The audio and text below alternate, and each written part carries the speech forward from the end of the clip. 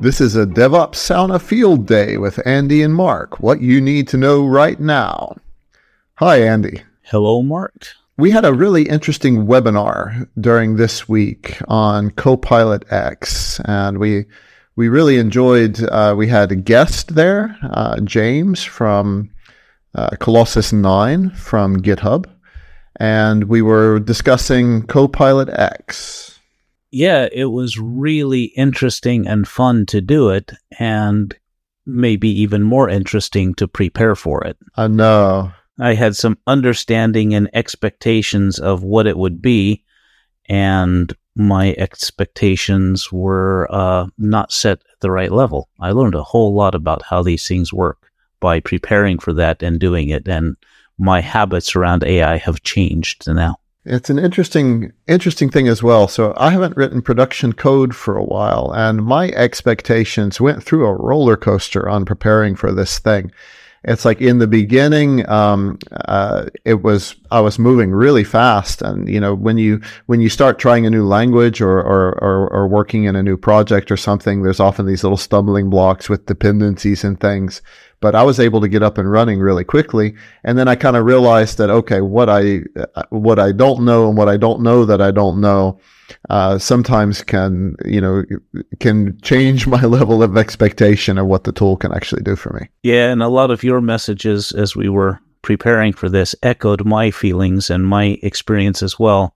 That at first it was like, well, let's see, and then, oh my gosh, this is amazing. Yeah. Followed by, this is total garbage, and how can you get anything useful from this?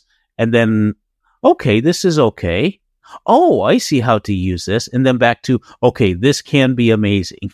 Yeah, it's one way to look at this is, if you think of the adoption curves of things, I think we're in the pre-early adopters with something like Copilot. We're certainly there for Copilot X. It's not even generally available yet, and we were really fortunate to be able to get in on that. But I think that, one of the things that's interesting is those of us who are coming in, super early on this, I think are going to have a lot of influence on how these tools actually roll out to the masses. Absolutely. Yeah. So one thing that Andy noticed in lots of places, including our internal communication and some things that we've seen on LinkedIn and other places, are people don't really seem to understand the terms and what the tools are that are out there. Why don't we iterate through those, Andy? Yeah, I think that because these are all so similar, people just interuse the terms and substitute back and forth and don't always realize that, well, that distinction does have a difference and this distinction doesn't. So a lot of us are familiar with ChatGPT. It's basically the web-based chat service from OpenAI. And that is interface. You can type a question and it gives you an answer back, all based on AI. And the learning model that it used, or the AI model, is GPT 3.5 or 4. So the GPT and the number is the version of AI that it's using, or a large language model actually, that it's using, and ChatGPT is a service. Then if we look at Copilot, Copilot is let's be a bit reductive just to make it easier to define. It's autocomplete on steroids, and it looks at your code as you're writing inside your IDE, figures out what you might want to type next, you hit tab, and it autocompletes a bunch of stuff. Instead of one word at a time, you can go lines or whole blocks at a time. Yeah, whole functions. Exactly. Copilot X is kind of like the next version, pre-release, however we want to call it, beta of what's up and coming for Copilot. I don't know, is Copilot X actually going to be a release name, or it's just the code name for what they're working on now. But that's what they're calling it, is Copilot X, and it's a few different features. The one we got to play with and explore is Copilot Chat. So Copilot X Chat, or Copilot Chat, or however it ends up being marketed when it's released, is a ChatGPT-like chat window which runs inside your IDE and gets the context of your IDE. So it's a chat interface. From your open files. Yes. Yeah. Right. From your open files and from the things that you highlight, it can see right inside your developer interface. Exactly. Yep. So it's basically a Copilot focused on code, but it's not just the code interface. It's also a chat interface, which makes it a little bit easier to kind of ask some questions about it and whatnot. And that's what we played with the most. So ChatGPT is a web service. Copilot is a code service. Copilot Chat is a chat service for code. And GPT-4 is the language model, which is powering basically all of these. Yep.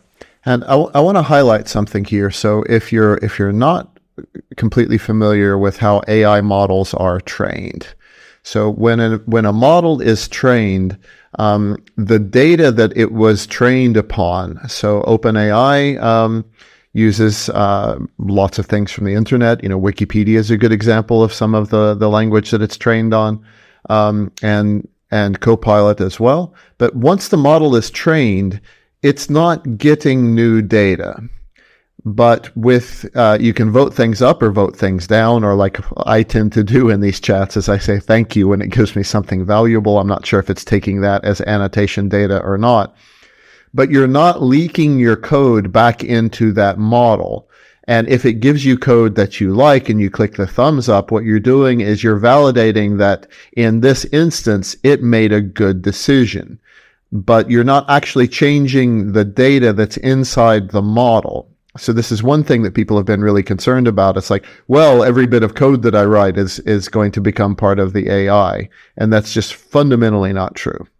Exactly. And when we install the Copilot, there's a big glaring check mark there that do you want to have this open sourced and kind of contribute? Do you want to use open source as a base for your suggestions? Do you want to be warned when something might be an open source model?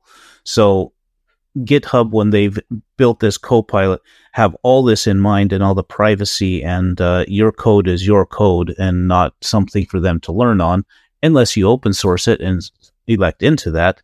Then, so they've put a lot of work into here, and it's not as scary as it at first might sound to some. No. And, if you're having discussions about this within your organization, or I've talked with some enterprises and they're like, well, they've already outlawed ChatGPT. And I'm like, oh, really? And it's like, yeah, so we're doing it on our mobile phones or something like that. Keeping in mind that, Microsoft has a huge privacy policy and, very well documented legal positions on what they can and cannot do with everything from your documents and spreadsheets to the code that you may put into GitHub or Azure DevOps or whatnot. So, make sure when you're having these discussions inside of your organization that you are working with, at least the documented facts that are available. Exactly. And if you go to the web version ChatGPT, that's a completely separate product from OpenAI, and they have their own privacy restrictions around that, and it's something to be aware of and to consider. But if you're using Copilot, then it's basically the GitHub policies directly from Microsoft, basically, and they are much, much more strict and privacy focused than ChatGPT, the generally available to the public chat web service would be. So there's one interesting thing as well, that we've had some really talented developers around us really polarized by these tools. And one of the things is that I've seen some people that are, really nonplussed about the situation.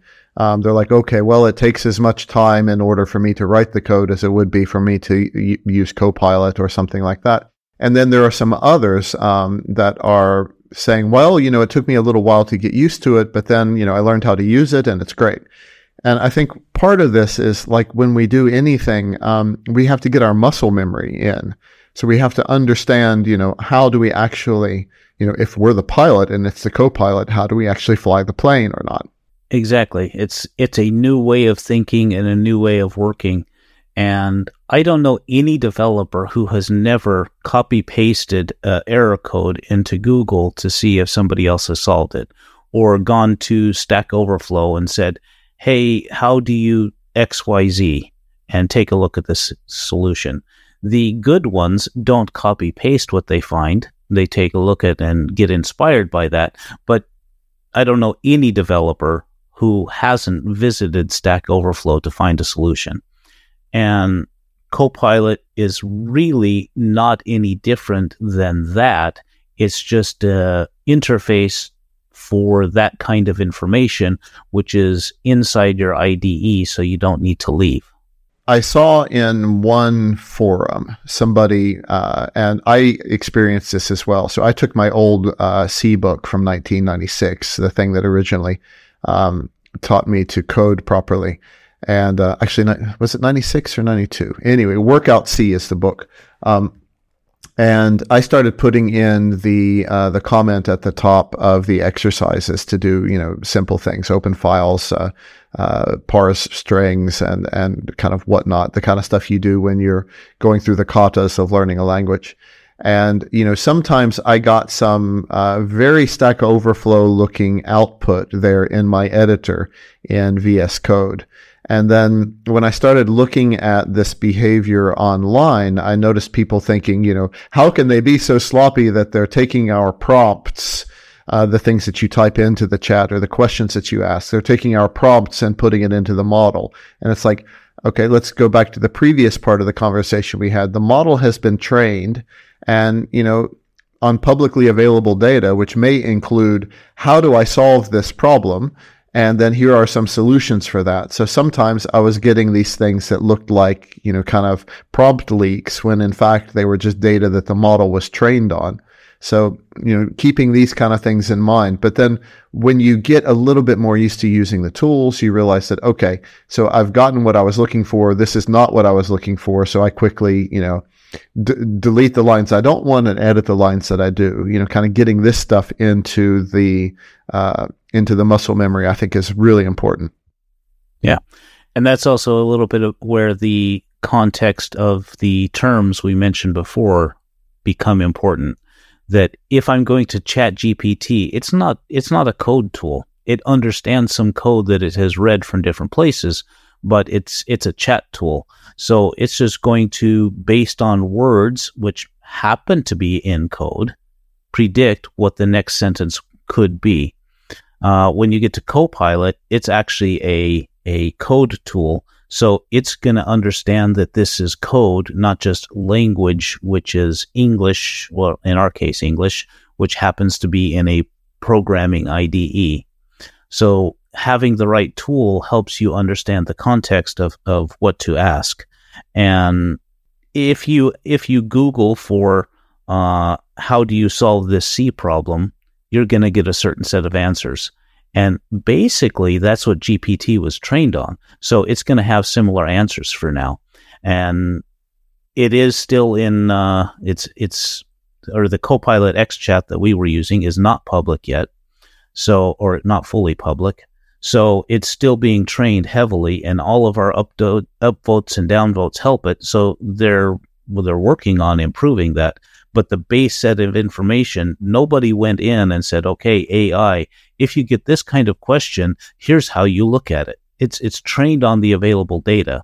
So, of course, the answers are going to look familiar. And then as we update them or upvote and downvote them, then it will learn and it will then give better responses in the future. Yeah.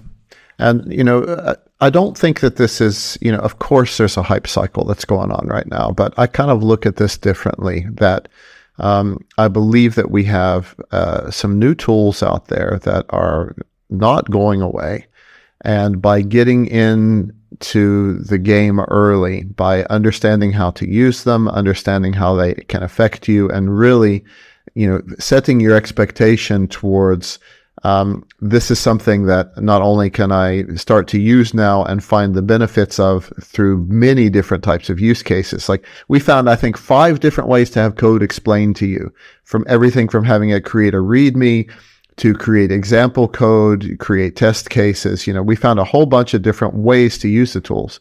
And I think that by getting in there now and understanding how this works, it's actually going to give you a huge advantage as the tools develop. Absolutely. And as of today, what is it? May 25th, 2023. These tools are interesting, novelties, sometimes useful.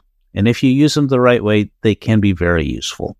But the potential is there that these are going to be really awesome and just a normal part of everybody's daily work, whether they realize it or not. And the sooner you can figure out that, okay, this is how I can use them, this is how they understand context, this is what they were kind of not, you don't have to know what they're trained on, but this is how they were trained, so this is what I can get out of it, then the more proficient you're going to be. So when they do get even better, then it's going to be a superpower for those who can use it, almost. Absolutely. All right. This has been a DevOps Sauna Field Day. Thank you, Andy. Thank you, Mark. All right. Let's get back to hacking. See you next time. Bye.